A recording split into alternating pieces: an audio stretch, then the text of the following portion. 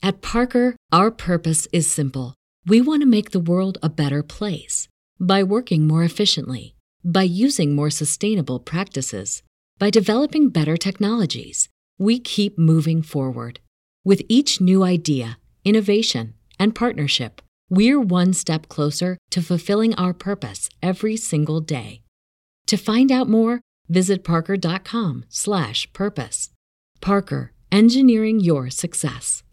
Hey, it's Ethan Skolnick of the 5 Reasons Sports Network. We're proud to have 3 yards per carry on our network. We believe it's the best Dolphins coverage you'll get anywhere. And we also think we have the best merchandise. And that's right, we have the Tua shirts, not just the first Tua shirt, which at this point is a classic that a lot of people were wearing as the draft pick was made. But we've got 3 new designs, plus tank tops in all the shirts, women's sizes, and we're adding kid sizes. So go to 5reasonsports.com. Make sure you spell it out, F-I-V-E, reasonsports.com/merchandise, or just go to the site and you'll see it there on the website. Now, one thing, obviously everybody's dealing with COVID-19 right now, as is our distributor, and so it may take a little bit longer to get the shirts than usual, but make sure you get there in the queue so you get them as quickly as possible. Again, it's 5reasonsports.com/merchandise. Let me introduce you to our latest sponsor, the Andre Law Firm. Andre Law can represent you or your business in a variety of civil and commercial matters. Do you have a client that has proven difficult to collect from?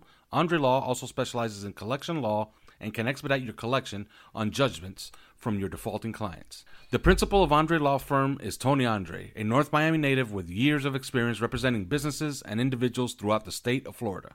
Based in Aventura, you can give him a call at 786-708-0813 or visit his website at andrelaw.com. Again, give Andre Law a call at 786-708-0813 to set up your consultation. All right, I want to talk to you about a new sponsor of ours, and it's one that is very relevant to the moment. They're a new division of Greenview Construction, and they are called Making America Clean Again. Making America Clean Again holds certificates in bacterial, viral, fungi, and mold cleaning treatments. They offer professional cleaning, sanitizing, disinfecting, and sterilization services to a wide range of residential and commercial projects. You can do overnight ozone UV generator treatments or even permanently install UV ionized advanced oxidation technology into your HVAC system. Now, we know and understand, and quite frankly, we hope, that businesses across the state and nation remain shuttered as long as absolutely necessary to beat back the spread of the coronavirus. But when that time finally comes, having that certificate to display at your workplace showing that it has been properly cleaned by a licensed professional and maintained will go a long way to restoring that customer trust. So for more information, you can look up Making America Clean Again. You can go to their website at www.macainc.net, or you can just call them at 855-561-6653. Again, that's 855-561-6653.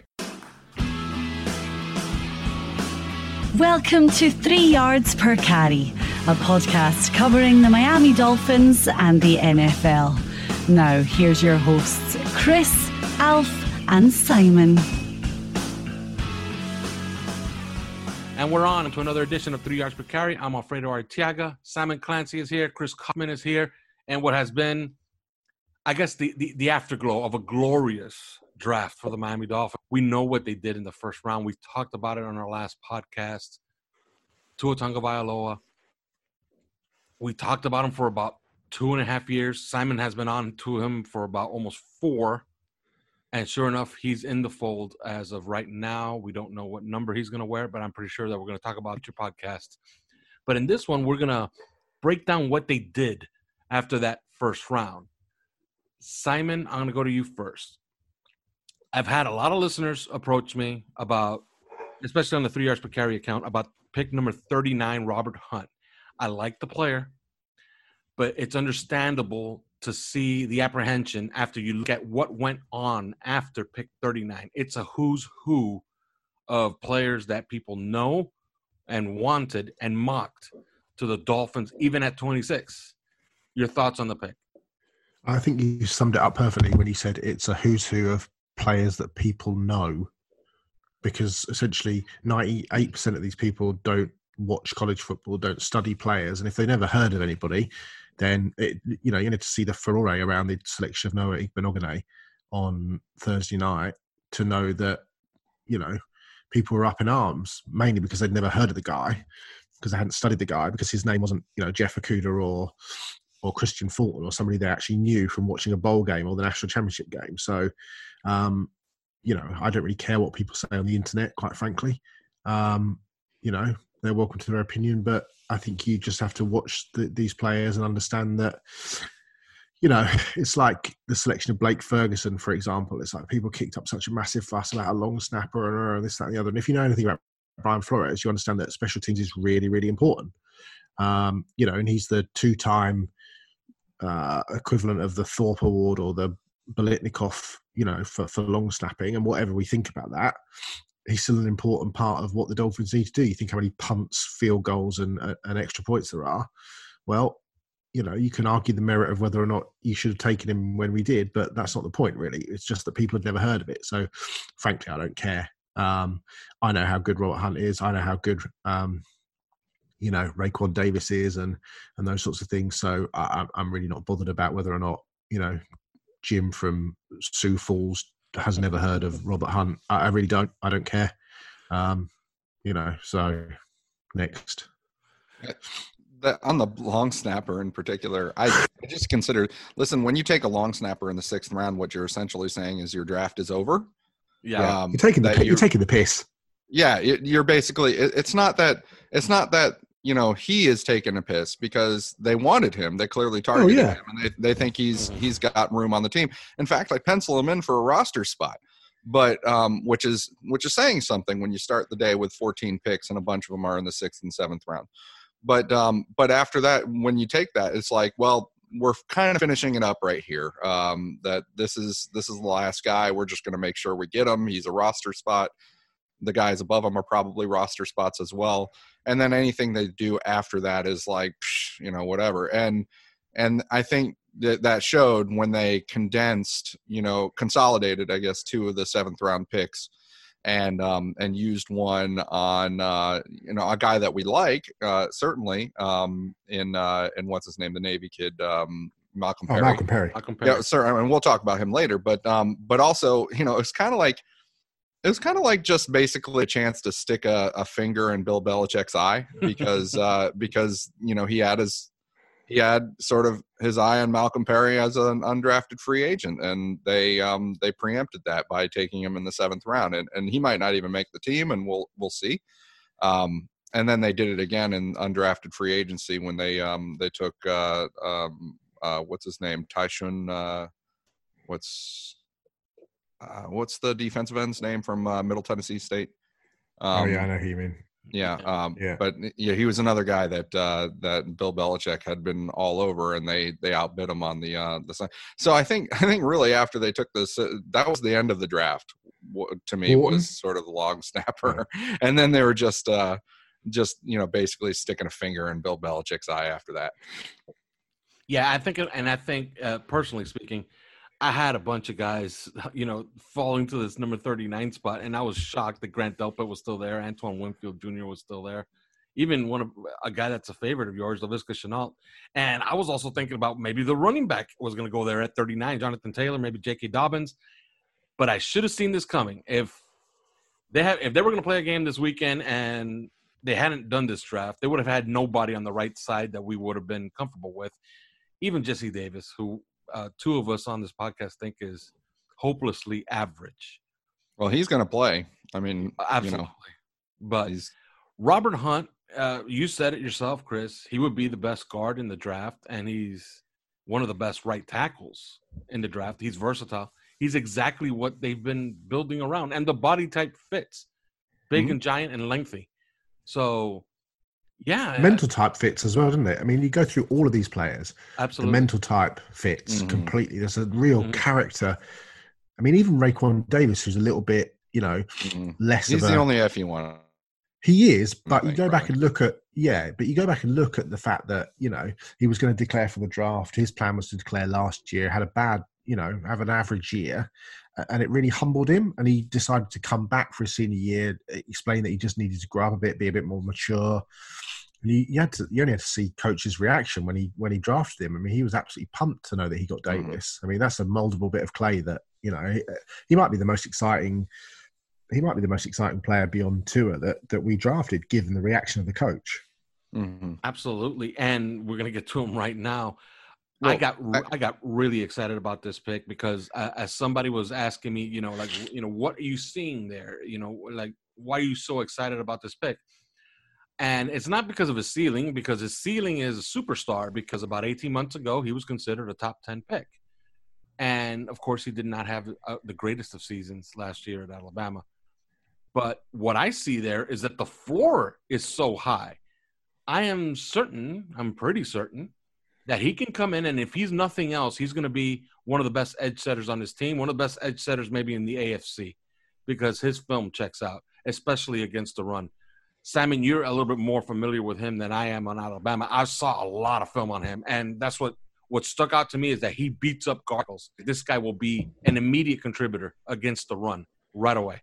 Oh, your thoughts? Absolutely. He's very heavy-handed. You only have to watch, you know, look at the size of him as well. He's like absolutely chiseled. He's like an Adonis. He's, you know, was he 6 foot? Was he 6'7" or 6'6" and 310 pounds or something? Yeah, massive hands, you know, strong. And I just think if he can put it all together, it's a big if, but I think if he can put it all together, I think he's such an interesting player. He could be so versatile for that team. And I saw people like talk about, you know, he potentially could be, you know, he could be DeForest Buckner. You know, he's that kind of player. That's his ceiling, I think. And Buckner's what, 4th best interior defensive lineman in the NFL. I just think that combination of weight, size, length, ability to set the edge, hands, strength, you know, the leverage. You look at the leverage game that he adopts. I think. Sorry, I've got a bit of a cold. It's not the corona. I think the leverage game that he adopts. You know, he understands what it takes to be a really good defensive lineman at the next level. And you know, to me, he's one of those guys that with the right coaching, the right fire under him, I think he could be anything he wants to be. I think a lot of people just kind of see this is a Rorschach test. I tweeted it earlier. Raekwon Davis. He's 6'6" and 311 pounds. He has a 7'1" wingspan and massive hands. I think maybe 11-inch hands or something. Yeah, 11-inch hands, something like that. I mean, he's just a big human. And I saw somebody ask the question, you know, how do you compare him to Daryl Gardner? And I think there are some points to be made there, because Daryl Gardner was accused of some of the same things that I think Raekwon Davis gets accused of. And they also had this, you know, these gigantic frames and Greek god bodies, you know. Anyway, so the reason that you take Raekwon Davis is because of the things that you can't easily quantify that help you on a football field. And that's what I think people are having trouble wrapping their minds around. They want stats. They want production in measurable ways. And I think that when you get a guy like this, especially in a system like Miami's going to run and like Alabama played him in, what he's doing is he's beating the hell out of the offensive line. He's beating them up. They're all black and blue by the end of the day because of him. And that's what he does. He dominates these guys. I mean, he's if you single block him, then he's going to put the quarterback on an egg timer, or he's going to collapse the pocket from the interior and make the quarterback uncomfortable. He's going to dominate the passing games with his very long arms and, you know, very high stature. And if you don't, you know, if you don't single block him, then you've got single blocking on guys like Christian Wilkins and you know, Shaq Lawson and Emmanuel Agba and Kyle Van Noy and stuff like that, and they can run their stunts and games and get open to the quarterback versus single blocking. What you see on Alabama tape constantly with Raekwon is 4 to 6 eyes on him at all times, and that's what I tweeted something about this earlier. Is like, you just see this guy. I mean, there's 3 guys on Arkansas's line backpedaling, and all 3 of them are blocking him. Like all 3 of them are trying to take him. They're like doing this big weird 4-man dance, and I think, and you look at the rest of the line, and that's the opportunity there. He is going to be the guy that you take to put on the defensive line that is the 500-pound gorilla that's going to command attention and take the attention away from Christian Wilkins, who you drafted in the first round last year, to make plays on the quarterback because he's very athletic and he can do that. Absolutely. And the new defensive ends that you also got. Smart football fans are looking at Raekwon Davis and it's very polarized. There's guys that I just don't see it. He's a disappointment. I don't get it. It's not, even Alabama fans. And I think that that's valid because in some sense, people are wondering if he peaked in 2017 when he did have a good statistical year. And he was, by the way, a little bit slimmer, which kind of makes me wonder which direction they're going to ask him to go from a weight gain standpoint. But at the same time, he is doing a lot of the things that you can't really put on a stat sheet that do help you win at the end of the day. He is staying rooted against double teams. God, watching two guys trying to move him off the spot can be difficult. So there's a lot of things that you can do with him. I get excited about him. I think Raekwon's ceiling might be higher than anybody's that we drafted in terms of just he's got everything that you want. You look at how tall he is when he plays inside. You look at guards. When like DeForest Buckner was traded, for example, people were like, the average football fan doesn't understand that an interior defensive lineman that isn't called Aaron Donald and doesn't necessarily have 15 sacks a season, therefore he can't be anything. But actually, it's the ability to free up Devon Godchaux. Right. It's the ability to free up. I just think he just frees up those interior guys, but also, somebody that can soak up a double team, allows Jerome Baker to nip through into the backfield, those sorts of things. I think, the way that Raekwon Davis shows up won't be on the stat sheet. What it will be is teammates will say, we can't get this done without Raekwon Davis. And I think that's really important because every team needs those sorts of players. Yeah, like I said, I love what I love about him is his floor. Like, I think he's going to be a capable NFL player no matter what. And if you get that in the second round, 5, 6, 7 years from now, you're going to say that was a pretty successful pick. Now, if everybody's thinking, okay, this guy has to become Richard Seymour, then you might be disappointed 4, 5, 6 years from now if he didn't become Richard Seymour. But I'm sorry, for a second round pick, at 56, that's, it's a home run. If he is just his floor, which is a really good edge setter and a really good run defender. We had a player named Tony McDaniel in the Dolphins that was this kind of stature, this kind of size. And he's been a player, or he had been a player for years and years around the league that sort of, he was just, he got passed around a lot of teams, but he played a role and he played it pretty well. And this guy is far stronger than Tony McDaniel ever looked. And so I think, if that's your floor, being a little bit like a Tony McDaniel, but stronger. I mean, because Tony McDaniel made a lot of hay imposing himself on the passing lanes. And this guy's going to do that no matter what. I mean, that's the least he's going to do, right? Yeah. So I think that, this is a good pick for the Dolphins. I know it's kind of controversial, and I see their point, but I just don't ultimately agree with it. And, getting back to Robert Hunt,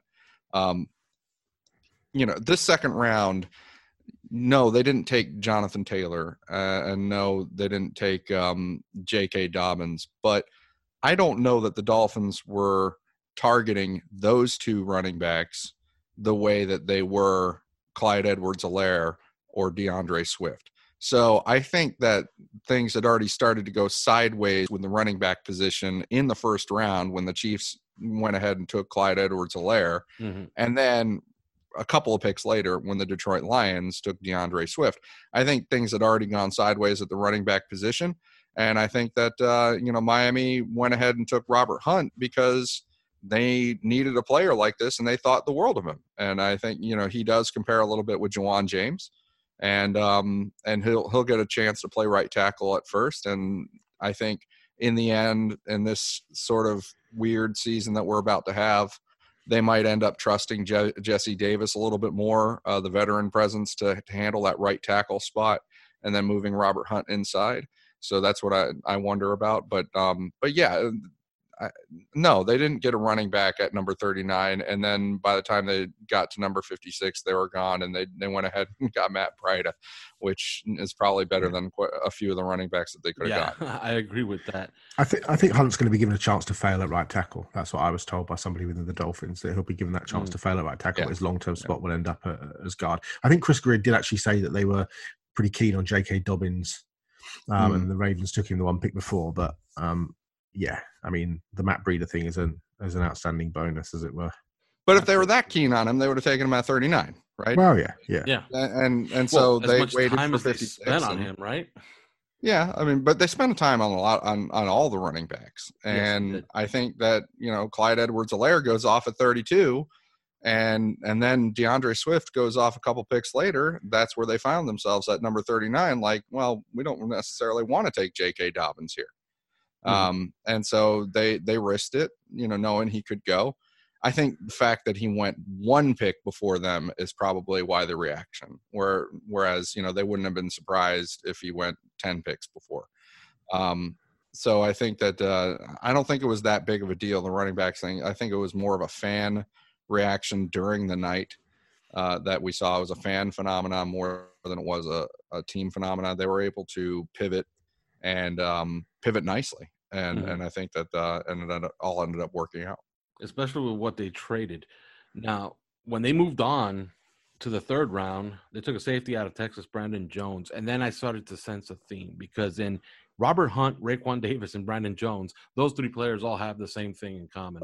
They play, and I said so on Twitter, they play a particular brand of football, a physical brand of football that we haven't seen around here in a while.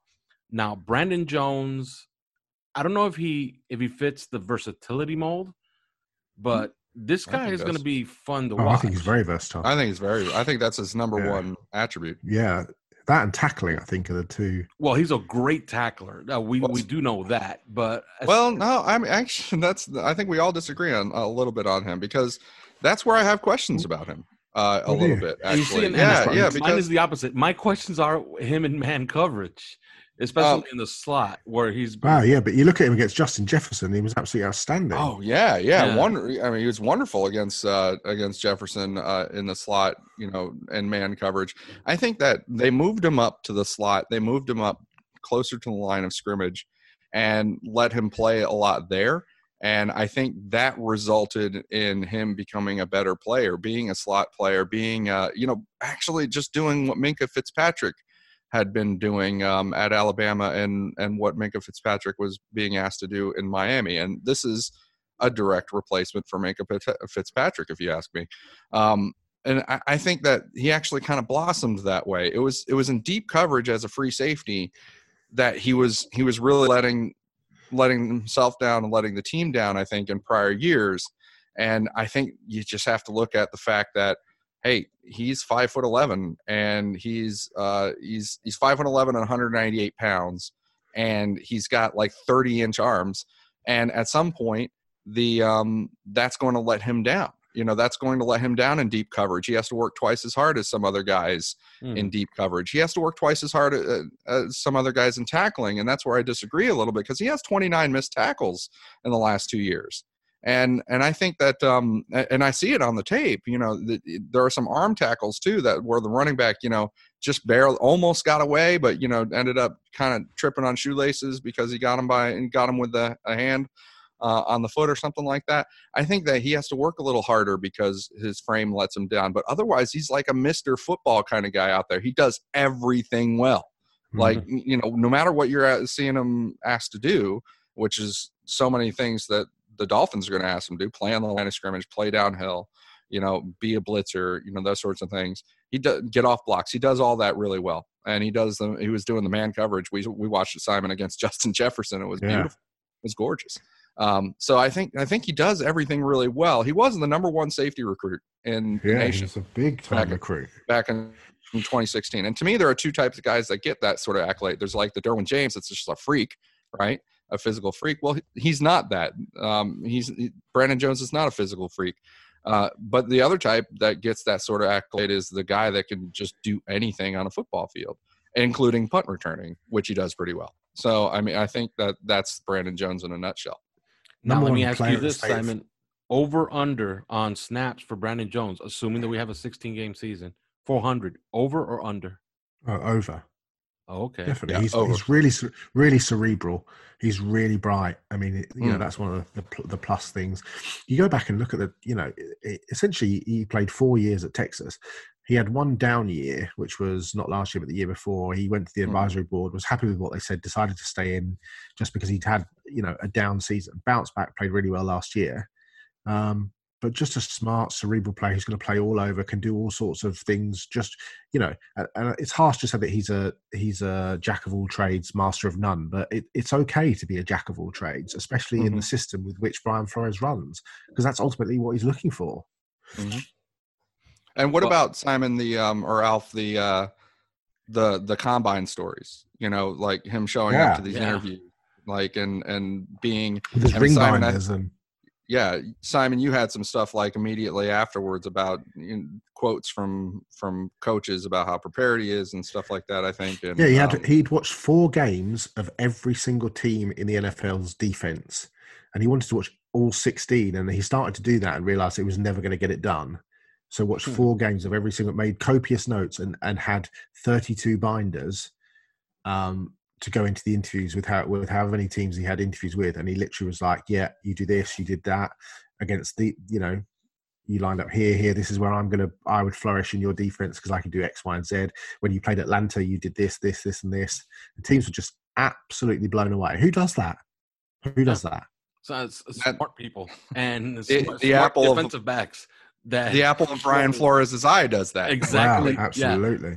Like that I'm pretty sure that knocked Brian Flores' socks off. If I had to bet, if there was a pick that Brian Flores was handed, I think it was this one. I think it was Davis, I've got to say. Okay. I'll take it back. I think it was Igbinoghene. I think it was Igbinoghene. So it's all three of us are. Well, I'm with Simon on that one because if you saw Brian Flores, like he was giddy, like he was about. He looked to me like he was going to cry after they took Raekwon Davis. Though Chris does make a fair point because they were going to take somebody else at that point, so maybe they just then deferred to Noah, given that the person they wanted to take had gone off the board.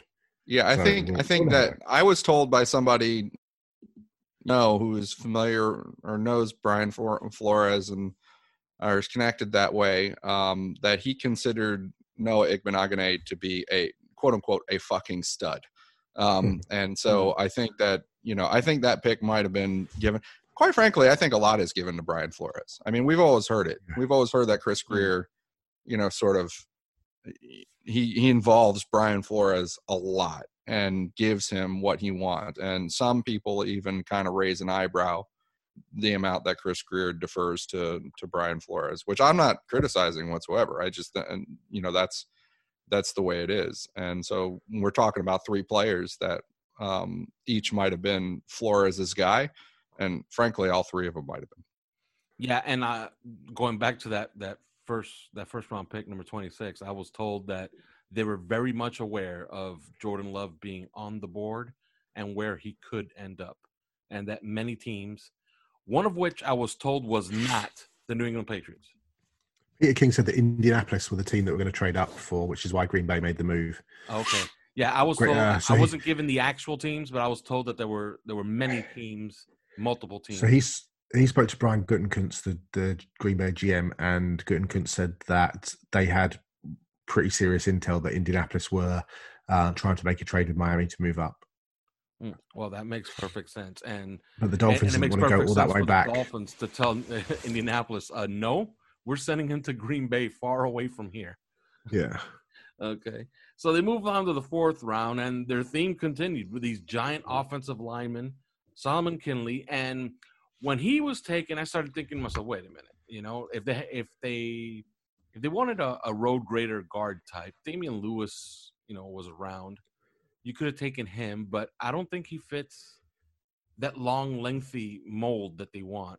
And Lewis went in the 3rd round to Seattle. Yeah. So they take Solomon Kinley.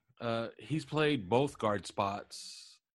I don't know much about him. I do know that he has pretty good tape in the games that I've seen, especially run blocking. Simon, can you expand on it? Yeah, I mean, he's an enormous human being. I mean, he's nasty, isn't he, Chris? I mean, you have to wonder a little bit what playing alongside Andrew Thomas does for his game. But he's a big, I mean, he's like Hunt, big, nasty. I love that interview that Hunt gave after the draft, where he said, it's you don't get arrested or whatever for knocking people on their ass. So, why wouldn't I do it? And Kindley's exactly the same, really powerful hips. He'll come up and smash you in the face. He's not particularly athletic, but he's decent enough in pass protection in that sort of phone booth area. He's not going to be, it's not Quentin Nelson that we're talking about, but he's decent enough. I mean, I think I think the game that, if people are interested in watching, I think the game against Javon Kinlaw against South Carolina was the interesting game, because I thought he held up pretty well, handled Kinlaw pretty well. There's a guy that, converts speed to power, and can get some real push. And I thought Solomon played pretty well.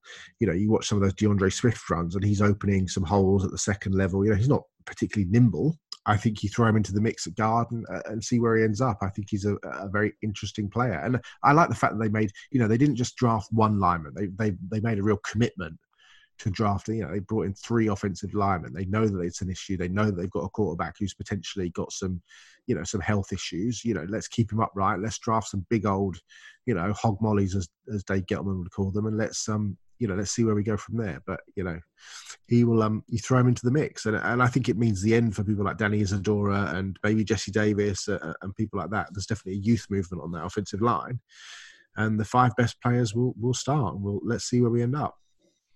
Now, go ahead, Chris. A couple of things stood out to me about this pick. For one, the fact that they traded up for it toward the top of the round, the top of day 3, which is, day 3, if you kind of think back in your draft history, the top of day 3, those picks end up being pretty coveted. Teams, yes. You get that day break, and then they come back and they're like, there are 4 or 5 players left in this draft that we really want to get a hold of, or somebody that we want to target. So trading up for him, that was a big time target for them to try and get up to and get him, which I think is interesting, because a lot of people didn't necessarily have him rated up that high. But the Dolphins did, and the Dolphins clearly felt that the rest of the NFL did.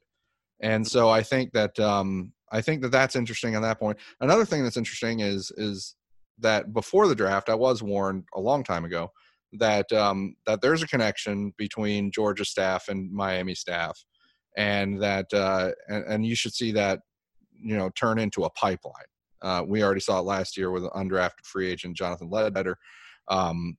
But you should see a sort of a Georgia pipeline. And what I noticed is immediately after Solomon Kindley was drafted, Kirby Smart had a sort of a reaction video that he released on Twitter, where he was congratulating Solomon, and he spoke so incredibly high of him, and also spoke about things that you only know about him and his abilities and his athleticism probably if he's been on your team and you've been around him and you've been recruiting him and stuff like him having been a lifeguard at like 350 pounds or 340 pounds and stuff like that. And having saved his teammate, Brian Herrion's, potentially saved him from drowning. He thought Brian Herrion thought he was drowning. And at 340 pounds, asking him to come back and talk to the new kids and new players and, all that sort of thing. That speaks to the level of leadership and integrity is the wrong word, but I suppose it is the right word in a way. But it just speaks to the high regard with which Kindley was held, doesn't it? Yeah, and also and being able to know that when he's on the basketball court, if he's on your team, these sorts of things, but maybe you don't otherwise, that when he's on the basketball court, he's the point guard, at that size, at that immense size. So I think that there's a pipeline between Georgia and Miami going on here, and Miami was probably well versed in sort of the legends of Solomon Kindley on the Georgia football team, and that translated into this pick.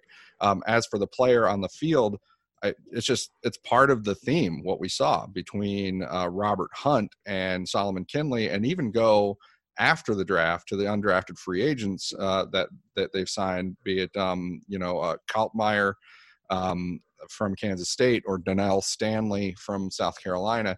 They are getting big frame, very strong. I mean, this is what they're putting in front of Tua Tagovailoa. They're not putting together a zone type of line. No. They're not the sort of the undersized, fast, kind of go east-west kind of guys. No, they're putting together a group of big uglies in front of him. Yeah, absolutely, smash you in the mouth. That's Robert Hunt. That's Solomon Kindley. That's some of the guys they got as undrafted free agents.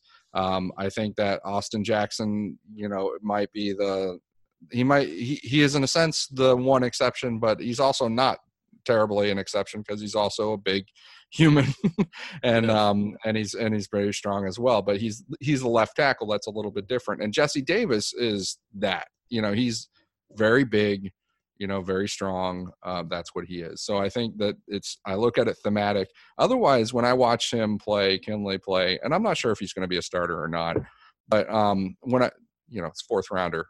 When I watch him play, the thing that's exceptional about him is for being this big fat guy, and he's got a big gut. Yeah. He's agile. He's agile. He's high energy, and he's really active. That's absolutely. No, and you know what I like about him? For being so big, he gets out in space and can square up blocks. Yeah. When usually guys that are that big, he's that kind of. Yeah, usually guys that are that big just stumble out into the second level and hit nobody and just fall down. He can turn his hips as well. Yeah, he can turn his hips. Stop a minute, boys, because the thing says less than a minute left on this chat. Oh, so okay. Maybe we should stop now and otherwise we'll be halfway through. Just before you cut it, I was just going to say, for being that big in the phone booth, very agile, very high energy and high effort, which you don't often see. You often see the big fat guys; they're a little bit lazy, and that's not him. Okay, and then we moved on to the fifth round, and at the top of the fifth round, with the very first pick of the fifth round, an old favorite of mine, Khalid Kareem of Notre Dame, got taken by the Cincinnati Bengals. And I was thinking to myself, well, there goes that heavy-handed 5-tech that we could have used. Mm-hmm. But pick 153 came, and they traded it to the 49ers. And I'm looking at the screen, and I'm like, okay, so they're just going to move down and pick up something else. Who knows? Maybe they take DJ Dallas here soon. But no, they traded the pick for Matt Breida. And we had a debate on the WhatsApp chat. I looked up the numbers. Breida's numbers look pretty damn favorable to Kenyon Drake's. Okay. Kenyon Drake has the better individual games. Kenyon Drake only had one season better than Breida's, which is this past season, where he had 3 more yards. But Breida had a better yards per carry. I called him a poor man's Kenyon Drake. You guys took issue with it. Put me in my place, Simon. I mean, I think he's a better player than Kenyon Drake. Okay. I mean, the biggest question is that whether or not he can still be the same performer out of the Kyle Shanahan system. And that remains to be seen. Obviously, only time will tell. And I think the only reason he had less yards than Drake last year was because he missed a load of games with injury. But Drake's never come near him in terms of career yards per carry average, in terms of yards per season, that sort of thing. To me, Matt Breida is a better player. But look, I mean, it's eggs and apples or whatever the term is. I just think we picked up a really good player in the 5th round for nothing. And yeah, exactly. And if he can stay healthy, then along with Jordan Howard, that's a really nice 1-2 punch. Absolutely. And I'll expand on that. You're getting Matt Breida for essentially nothing, okay? Because you have plenty of picks, and you just traded one of them for a running back that will contribute. But there's many reasons why he can be better than Kenyon Drake. First of all, I see them as mirror images of each other. But one big difference, Kenyon Drake is about to get $10 million a year, and Matt Breida is not. He's also younger, less tread on the tires. So great trade by Chris Grier. Chris, your thoughts on that trade? I mean, they got the best running back that they could have gotten. Yes. Aside from some of the very top ones. And that's how I look at this and say, okay, well, job well done. Mm-hmm. I'd rather just, instead of getting into, is he this or is he that? job well done on that. And because I think things didn't fall the way that they wanted to with the running back position, but they were able to pivot it around. And they were on the phone. The reports are that they were on the phone with about Leonard Fournette and also Todd Gurley.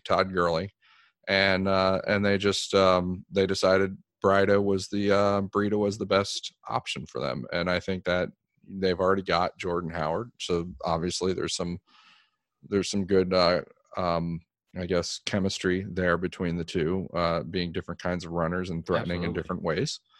So yeah, you should be able to see him. I mean, he's been a phenomenal back with San Francisco. It's just we brought it up time and time again, privately, is just, taking anybody from that San Francisco Kyle Shanahan run system and trying to translate them somewhere else is always going to be a big if, because they do that probably better than anybody in the league as far as designing an entire system to spring open the ground game. And it's not, and that's the key, really. It's not just the run plays. I mean, it's the pass plays too, that everything works off of other plays to produce a lot of indecision and hesitation in the defense.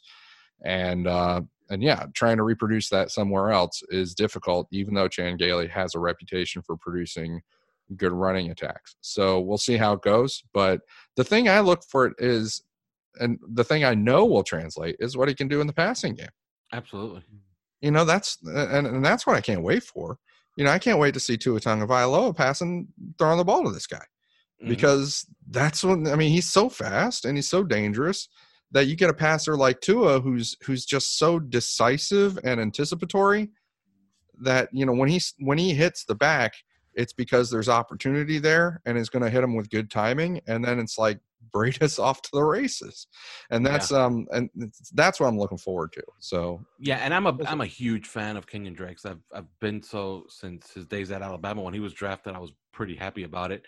But one thing we can't say about Kenyon Drake is he's only really been effective when either everybody else is hurt and he's handed every opportunity, in two spots now, in Miami for that 6-game stretch, and last year for that 7-game stretch in Arizona. So, given your Kenyon Drake thing, though, your Kalen Ballage thing, though, don't we need to essentially discount everything that you say about running backs? Who is that? I don't know what you're I mean, who knows? I don't know what you're talking about, Simon. I don't know who the hell Kalen Ballage is. What is that? I mean, he played for somebody too. But yeah, who's worse? Who's worse, Daniel Thomas or Kalen? But whoa, boy, that's a question. Whoa. Kalen Ballage. No, Kalen Ballage is worse. Like, his body of work. Than Daniel Thomas? Yeah, than Daniel Thomas. Yes, at least Daniel Thomas was the hero of one game. That game in the snow against Pittsburgh, where he had 130-something yards rushing and a touchdown. So at least Ballage had a hero run against Minnesota. Yeah, we lost though. Yeah, but we lost though, so he wasn't the hero of anything. He was the hero of one play.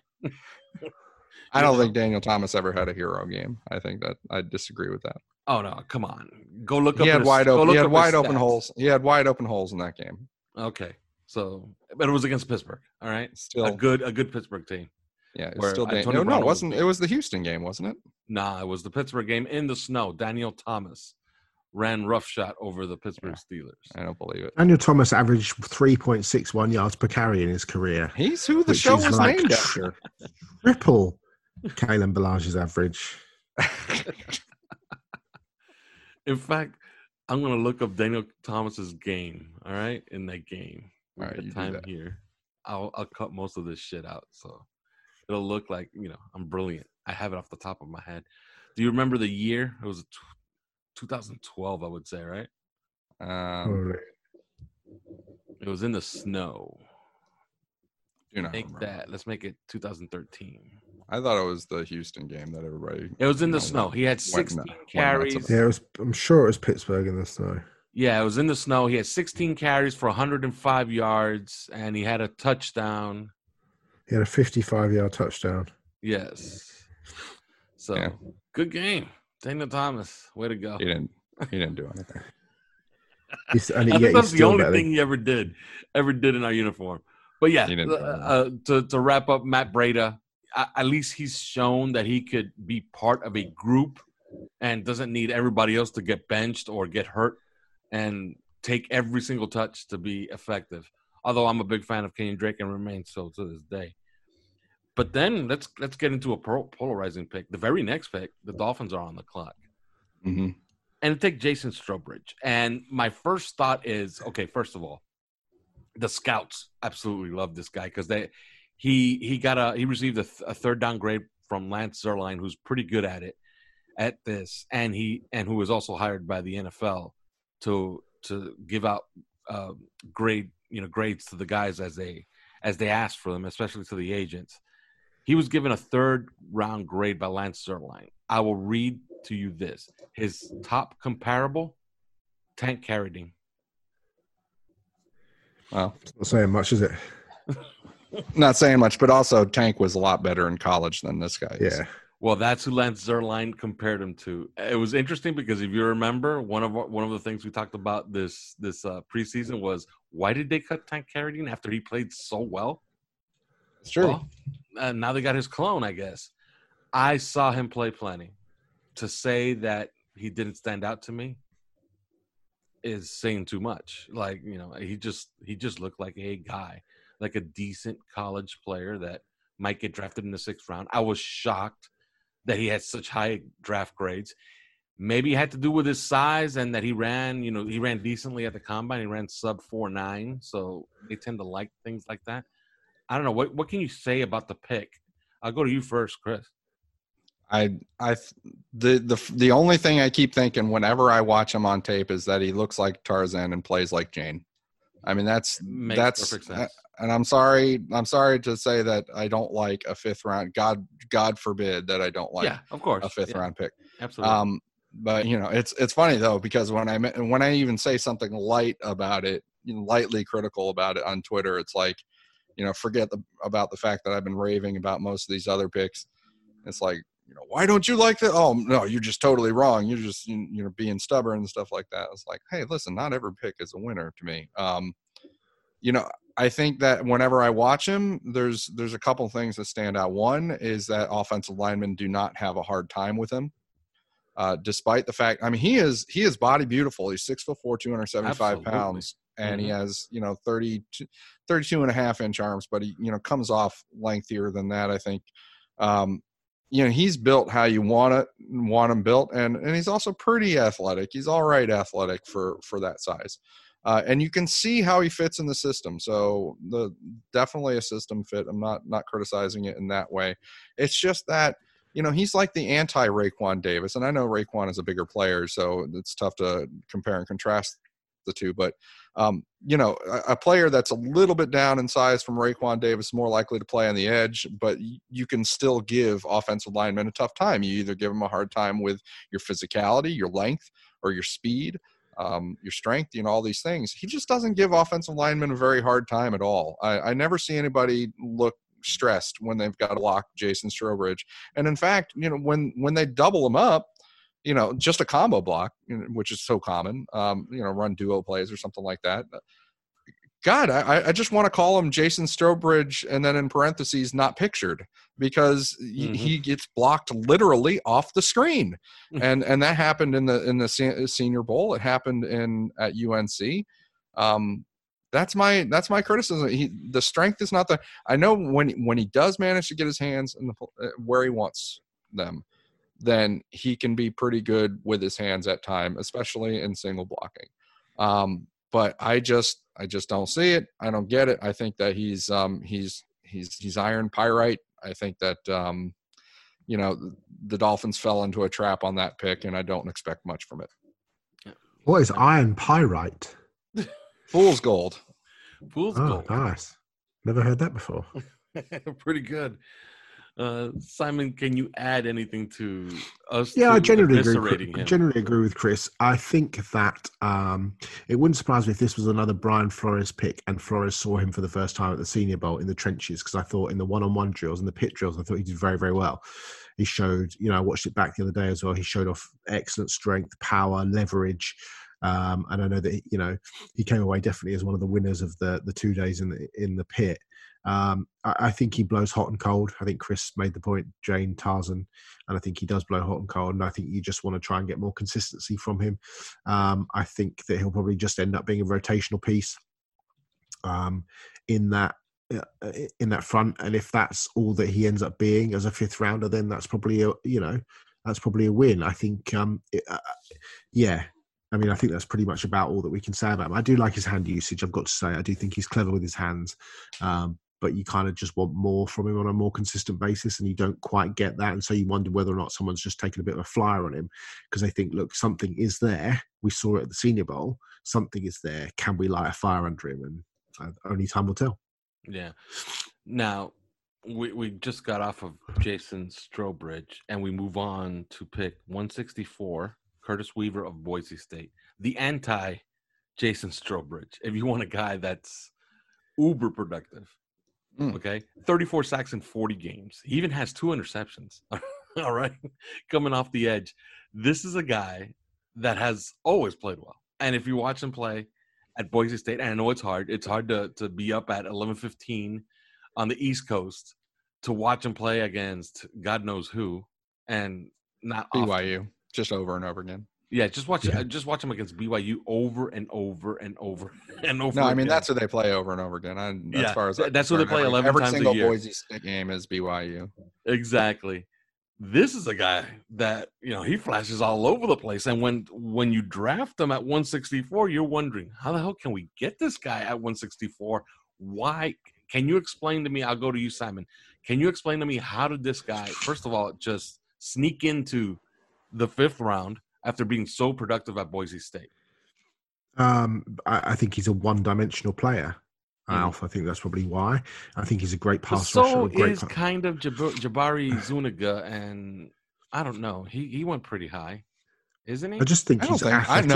I don't think. No. Jabari Zuniga is not one-dimensional at His all. ass is a little light. Once these tackles in the NFL get a hold of him. That doesn't, I think he's actually really good. I think he is fit for the Miami Dolphins defense, and I'm not surprised that they were high on him. I think, anyway. I don't think you're going to. I think he's a sub-package pass rusher. I think I think he'd be a very good one actually, because he's just got that innate ability to get to the quarterback. He's just shown it consistently over and over and over and over again. What I think he struggles to do is set the edge. I don't think he's very good at it. I don't think he's athletic enough to drop off. I don't think he can be an off-ball linebacker.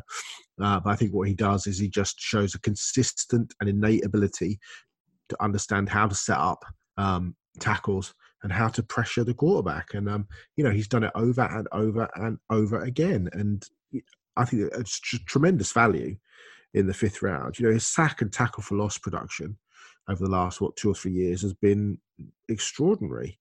And he's got good hands. I think he's got good feet. He knows how to set a tackle up. He knows how to work inside, outside as a pass rusher. And but I just don't think you'd want him on the field on 1st down because I just think he's a liability. But that's okay. He doesn't have to be all of these things. I think he has great he can really close as well. He's the anti-Charles Harris in that regard. He can close to the quarterback. I like it. It's what a huge value pick I thought for the Dolphins there. Huge value. Yeah, when I saw that production, come on. And right there at 164 in the 5th round, really? You could get this kind of player? Yeah, sign me up. Chris? Well, the guy who had more sacks than Chase Young. Yeah. In his, across the same period of time. Well, I think you said it. Sub-package player. Think about this. If you think of him as a sub-package player, he's a player that doesn't test well, doesn't impress you getting off the bus necessarily with his body build. It's not that he's 6'2", 265 or something along those lines. But he doesn't impress you that way. He's not going to impress you necessarily at the combine, other than the agility drills. And he played at Boise State as opposed to in the SEC or some bigger conference. So a sub-package player with all of those things going against him. So you've got to naturally question whether his pass rush translates to the next level. And if he's not that, he's off the team. So that's why he went in the 5th round. And always, since the first time I've really studied the guy, because he had a great reputation and he was ultimate production. Since the first time, you could see the problems. You could see the problems in his body build and dimensions. You could see the problems in his motor. I mean, he just doesn't have a high motor. You could see, and it's not that he doesn't run all that fast in a straight line, because actually, he did all right in the 40 compared to what he could have done compared to what AJ Epinesa is way slower. I think that it's the matter that it's the fact that his motor doesn't run hot during the game that makes him look a little lazy at times. And I think that he's not great setting the edge, although he did make a fair number of run stops and such. But I think that and he certainly, you're not going to trust him to drop back in coverage, even though he did get interceptions. That's basically what it is. He's a sort of a specialist whose speciality you don't know is actually going to translate. And so I was excited to get him. And I think, Simon, the word you used is innate ability to pass rush. And that's what it is, because he pass rushes with his eyes. He pass rushes with his eyes and his feel for it. And he uses his hands really well, and he uses his eyes really well. And the one physical attribute that he really has going for him is his change of direction skills and his agility. Like, that's why you saw, I think he ran like a 7-0 cone drill or something like that. And that's where you see that show up. He's got really good change. He may not be explosive, like jump explosive, but he's got really good short burst and gearing and change of direction ability. And he uses that. He knows how to use that with his feet. He knows how to use his feet, and he knows how to use his eyes. And that's how he gets to be so productive. Yeah. Now, moving on, we talked about this on our last preview show about LSU and how many guys would get drafted. Well, 14 of them got drafted. This was one of them, Blake Ferguson. Now, he's a long snapper. Anything else you can say about him, Simon? Yeah, he's a really good long snapper. He's been the best long snapper in college football for the last 2 years. His brother, I think, is Reed. And they cut Reed theirs Ferguson this week, by the way. Tabor Pepper. Sorry, say that again. Tabor Pepper got cut this week, so. Yeah, his brother Reed is the Bills long snapper, and Blake is apparently significantly better. He's been the back-to-back winner of the best long snapper award in college football.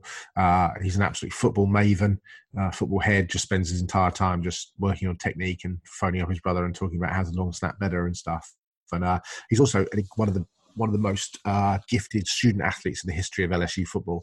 I think he's got 2 degrees already. And yeah, he's just a all-around superhuman being, really. I mean, I can't say that I've ever watched him long snap on purpose, but from gathering information, he's apparently very good. And there's dead silence from Chris. I have nothing. He's a long snapper. That's good. I'll try to snap that really tight so it sounds better. Okay. So they took a long snapper, and you guys said it, their draft was essentially over, but not really, because this guy could make the team, and this is their last pick, although they traded another one after this. Malcolm Perry of Navy. Simon, you came on right away onto Twitter with a great stat. What was it? 65, 10 65, plus yard 10. runs. Yeah. I mean, this is one of my favorite. Apart from Tua, it might be my favorite pick. Love Malcolm Perry. I used to pick him all the time in the late rounds of those mock draft simulators. He's just an absolute winner. He's just one of those, and I wouldn't surprise me if he made the roster. I just think, special teams, his ability to do numerous things within the offense, be it, he could be a special teams captain, frankly, but also, he can run the ball and he can run it really proficiently. You look at, he was given one snap at quarterback in the Shrine Bowl, was it, Chris? And he was at the 50-yard line and literally just ran it in for a touchdown. He can run, he can catch, but also he can throw. I mean, he was obviously Navy's quarterback. So what you can do with him on the field really, mixes it up. And I said, he could be, and it's, it's cheesy, and you go, there's your Julian Edelman, there's your Austin Eckler, but he could be somebody that we've you've kind of not really seen in the NFL in terms of he's essentially 3-dimensional when he's on the field, because he can do all sorts of things. He can, would you be surprised to see him all of a sudden go, line up under center and take a snap and throw the ball or run some wildcat or do whatever? He could end up catching balls out the backfield and stuff. I just think he's really instinctive as running. He's not fast, but he's quick. He's slippery. He's hard to bring down, and is just an absolute winner. I thought it was, a lovely value pick in the final round. Really, really pleased with it. A lovely value pick. That's never been said on this podcast before. Ran for over 2,000 yards this year. Over 2,000 yards with Navy as their quarterback. So it's incredible. And yes, he was at the Shrine game, and the one snap that they gave him in the game, it's just like off to the races. I mean, it wasn't even. There was some room there, but good God. And you mentioned that he's not that fast. He tested, and that's probably the disappointing thing. That's what, otherwise he's so exciting on the film that you would think that the NFL were, and especially coming from Navy, and I think he's got his dispensation so that he can play right away. Yes, yeah. A lot of teams would be all over a guy like that, but the reason they're Get the ball in his hands. Yeah, but the reason they weren't necessarily, the reason he fell in the 7th round and probably was going to go undrafted where Bill Belichick was going to try and snap him up. The reason is because he did go ahead and test out, and he's, for only being as small as he is, and he is very small. He was only he ran like a 4.6 or something like that. 4.63, yeah. Yeah, I mean, so I think that's the reason that he fell. But watch him play, and it's the damnedest thing. 4.63. I've never seen anybody catch him from behind. I've never and he's noticed that, right? There's 65 all his film was him running away from people. Yeah, there's 65 runs of him running 10 plus yards, and I know they didn't all go for touchdowns, but I'm talking about, there's a difference between having an angle and that's why it was only a 15-yard run or something like that versus getting tracked down. I haven't seen the guy tracked down, and I've watched him run for these numerous, including at the Shrine game. And so it's crazy to think about, but yeah, he is very quick, very athletic. The Dolphins are going to immediately, it looks like, even though he worked at wide receiver for a lot pre-draft, the Dolphins are listing him as a running back, and I think that's right personally, because that's where he's got the most experience. I think they're going to use him in all kinds of different roles and really experiment with him. And Jakeem Grant will certainly have to watch his back on this one because he has a habit of not staying healthy, and if that happens again with guys like Malcolm Perry and one of the undrafted free agents we'll talk about, then he could find himself supplanted. So Malcolm Perry is a very exciting player. I think that he was exciting in Navy. He was exciting in the Shrine Bowl, and you just watch out for this guy. He's just lightning. It's crazy. All right, now Chris wanted to do this exercise where we gave out comparables for each of these guys. So I will go first, and I will take it from Malcolm Perry on the way up to our favorite quarterback from Alabama. So Malcolm Perry, I'm going to give his best case scenario, Danny Woodhead. How does that sound to you guys? That sounds nice. That sounds nice. That's a decent comparison. All right. I wasn't even sure. I wasn't even sure I had a really good one for me neither. All right, Blake Ferguson. How about Ed Perry? Because he's a long snapper, right? Wasn't Ed Perry the best long snapper we ever had? Or is it John Denny? No, John Denny's the best long snapper. John Denny played for 84 years. He's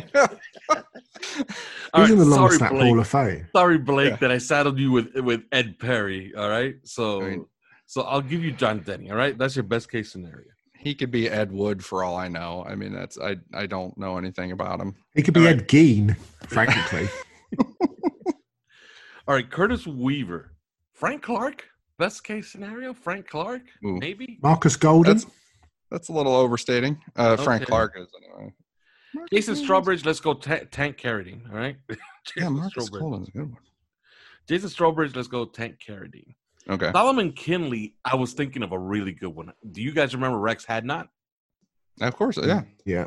Okay. Yeah, I get that. I see him, and I kind of get that. Now, people forget that Rex Hadnot was just okay here. He was really good in Cleveland and then he signed a pretty big contract in Cleveland. So they were pretty happy with his play over there.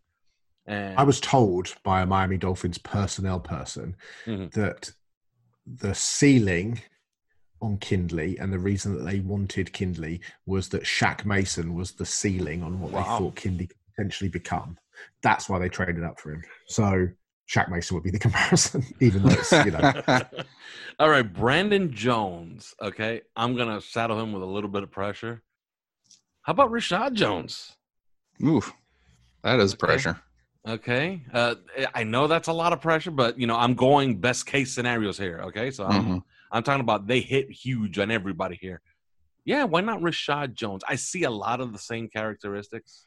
So I'll go Rashad Jones. Now, Raekwon Davis. You got a good one, Chris. Yeah, well, I'll go after Alf's done. Okay, cool. Now, Raekwon Davis is kind of interesting to me because he could be so many things. And I already said that the reason I like him so much is because if he's an absolute bust, he's still going to be a really good NFL player, setting the edge and being a hell of a run defender. But since I'm doing extreme best case scenarios, how about Richard Seymour? Okay. I just had that comparison made to me earlier today. Okay, I'm going to go Richard Seymour. Robert Hunt, Jawan James. That's who I see. At least at tackle. At right tackle, that's who I see. I see Jawan James. And if he's Jawan James, this is a home run pick. Okay, Noah Igbinoghene. Did I get that right? Igbinoghene. Igbinoghene. Nailed it. Yeah. Desmond King. How about that? Desmond King. And by the way, Desmond King was a big favorite of mine. I talked about him for almost 2 years. Of course, I did not see him becoming what he is today, which is one of the best nickel cornerback specialists we've ever seen. But that's the best case scenario, I would say. Austin Jackson, the best case scenario, man, this is a really, really hard one to figure out. For Mekhi Becton, had we taken him, I was about to say Bryant McKinney. But for Austin Jackson, man, I just don't know of a comparable. So I'll say Laramie Tunsil because he's the only thing that really comes to mind right away. And for Tua Tagovailoa, I've been saying forever that he's Steve Young. Now, with his latest injuries, maybe he's not Steve Young, so he'll be Drew Brees. How's that? So it works for me. Chris, take it away. Well, this last one, so that we don't take forever. Maybe we'll just go. I'll give mine, and Simon, you give yours. So we'll start with Tua. I got left-handed Drew Brees. Yeah, me too. Simple. All right. Jesus. Austin Jackson. I got Tyron Smith that doesn't know what he's doing. Yeah, I was going to say somebody really good, really athletic, with hands like Edward Scissorhands, but could be better. Yeah. Noah Igbinoghene. I kept getting reminded of Vontae Davis. I know it's a Dolphin comparison, but that's why I got Desmond Trufant. Oh, nice. Okay. Robert Hunt and Alf kind of stole mine. Jawan James. I am reminded of Jawan James quite a bit. Cody Ford. Nice. Oh, that is a good one. That's nice. It is a very good one. Yeah.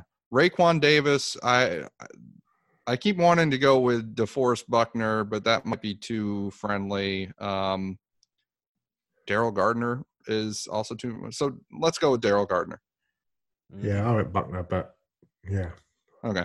Brandon Jones, Issa Abdul Quddus. That's who I keep seeing every time I watch him. Really jack of all trades like him. Jesse Bates, I had the Cincinnati safety who I really like. Nice. Solomon Kindley. It's two things. I realize Omar actually disagreed with me. I made this. He's a fat guy like Jamie Nails, but he's also like a high effort fat guy like Jamie Nails. But reasonably speaking, are those scouting terms? High effort fat guys? Yeah, that's right. Reasonably though, Jamie Nails was like 6'6" and had a bigger frame than Solomon Kindley. Believe it or not. So if he's like a smaller Jamie Nails, which is saying he's like 340. But also he reminds me of Damon Harrison as an offensive player, like Big Snacks Harrison, except on the offensive line. Larry Warford, maybe. All right, yeah, Larry Warford. Yep, I remember him. Jason Strowbridge. I'm going to say Zach Moore, who Concordia the Concordia Cobbers, who was drafted by the New England Patriots in the 6th round. The Concordia Cobbers. That's a real word. On the podcast. I mean, what is a cobber? I don't know. You don't know what a cobber is? They're from Concordia, though. I assumed that was an English word. You would know that. It's an Australian word, actually. What's that? Is it really? Yeah. Yeah. I was thinking about someone like, I don't know, Carl Nassib. Ah, okay. Henry Anderson, maybe? Oh, no. Okay. No, I mean, I don't know. He's been a little bit more productive. Yeah. And again, I'm just trying to think of somebody who's heavy-handed and. Mm-hmm. But yeah. Yeah. The I other don't have one. a comparison. Go on, sorry. The other no one Bruce aside Smith. from No Bruce Smith on Jason Strowbridge. Right? No, I was thinking, either Zach Moore or somebody like Tyquan Lewis, of formerly the Ohio State. But no, next one is Curtis Weaver. Oh, Curtis Weaver. This one's a tough one. It just depends on how good you think he's ultimately going. I'm going to start with Keonta Davis, who was a UT Chattanooga dude, played in New England, carved out a little role, just got cut actually, but carved out a little role with Flores there. Yeah, Marcus Golden, I'm going to go with. And that's a good one. I like that one. That's a really Blake good. Ferguson. Also a good one. Mario Addison. That's another decent one. Mario Addison is just so quick over the edge, though. Around the edge. Blake Ferguson. You go, Simon. Oh, thanks, mate. Why don't you go? I defer to you. You're talking off of Ed Perry, so shouldn't you be? Yeah. Shouldn't you just John Denny here? I genuinely don't know who the best long snapper in the NFL even is. I don't. Henrik Lusk. Great comparison. Is that even a person? Sounds like somebody that found like Scandinavia back in the 1650s on a clipper boat. Okay, I'm going to tell you who the richest long snapper is. Well, John Denny made about $180 million in his career, didn't he? So Bo Brinkley of the Titans is the highest paid long snapper in the NFL. Really? Yeah, he earns $5 million. Jesus. £125,000 across his contract. Jesus. Wow. That's almost too much money. Whereas Dan Godsill, the Bengals long snapper, earns $510,000. He's the least paid long snapper. Tabor Pepper earned $1.23 million. God bless him. Great personality, got cut, but he earned his money. Zach Diossi, he might be the best. Ooh, there you go. I remember when he was supposed to be a good prospect, though. Yeah. If you were Don Muleback of the Detroit Lions and you walked into a bar and somebody said, "What do you do for a living?" And he said, "I play in the NFL." You'd be like, "Do you? What do you do?" "Oh, I'm what's your name?" Don Muleback. You'd be like, "No, you fucking don't." No, I do. I play on special teams. No, you fucking don't. You were like a car salesman, or you sell RVs. No, I really am. I'm the long snapper for the Detroit Lions. Fuck off, mate. Get out of the bar. And the Steelers long snapper is called Cameron Canaday, which sounds like something that women use if they've got an inflamed vagina. "Oh, Maureen, have you got the Cameron Canaday?" "I have, and it's really helpful."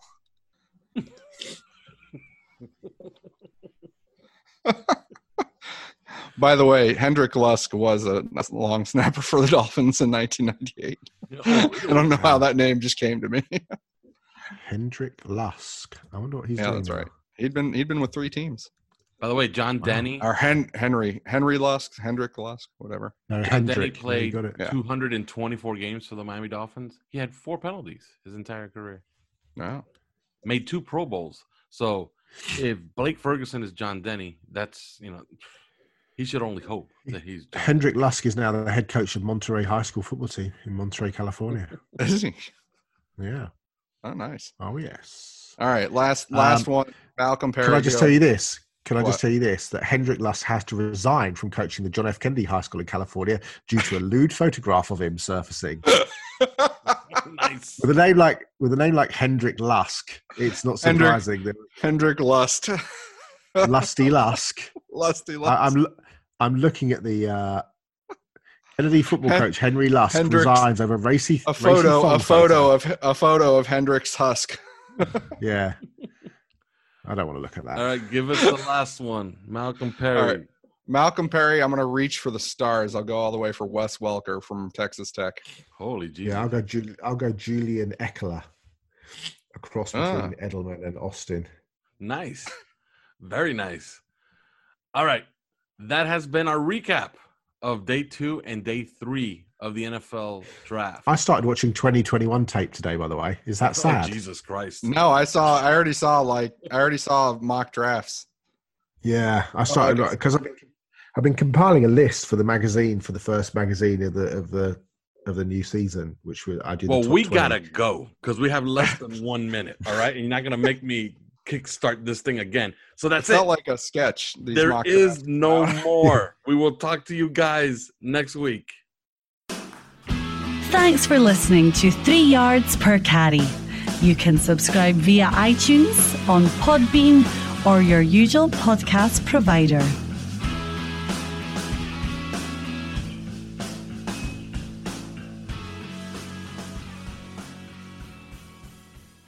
At Parker, our purpose is simple. We want to make the world a better place by working more efficiently, by using more sustainable practices, by developing better technologies. We keep moving forward. With each new idea, innovation, and partnership, we're one step closer to fulfilling our purpose every single day. To find out more, visit parker.com/purpose. Parker, engineering your success. Everybody in your crew identifies as either Big Mac Burger, McNuggets, or McCrispy Sandwich. But you're the Filet-O-Fish Sandwich all day. That crispy fish, that savory tartar sauce, that melty cheese, that pillowy bun. Yeah, you get it. Every time. And if you love the Filet-O-Fish, right now you can catch 2 of the classics you love for just $6. Limited time only. Price and participation may vary. Cannot be combined with any other offer. Single item at regular price. Ba-da-ba-ba-ba.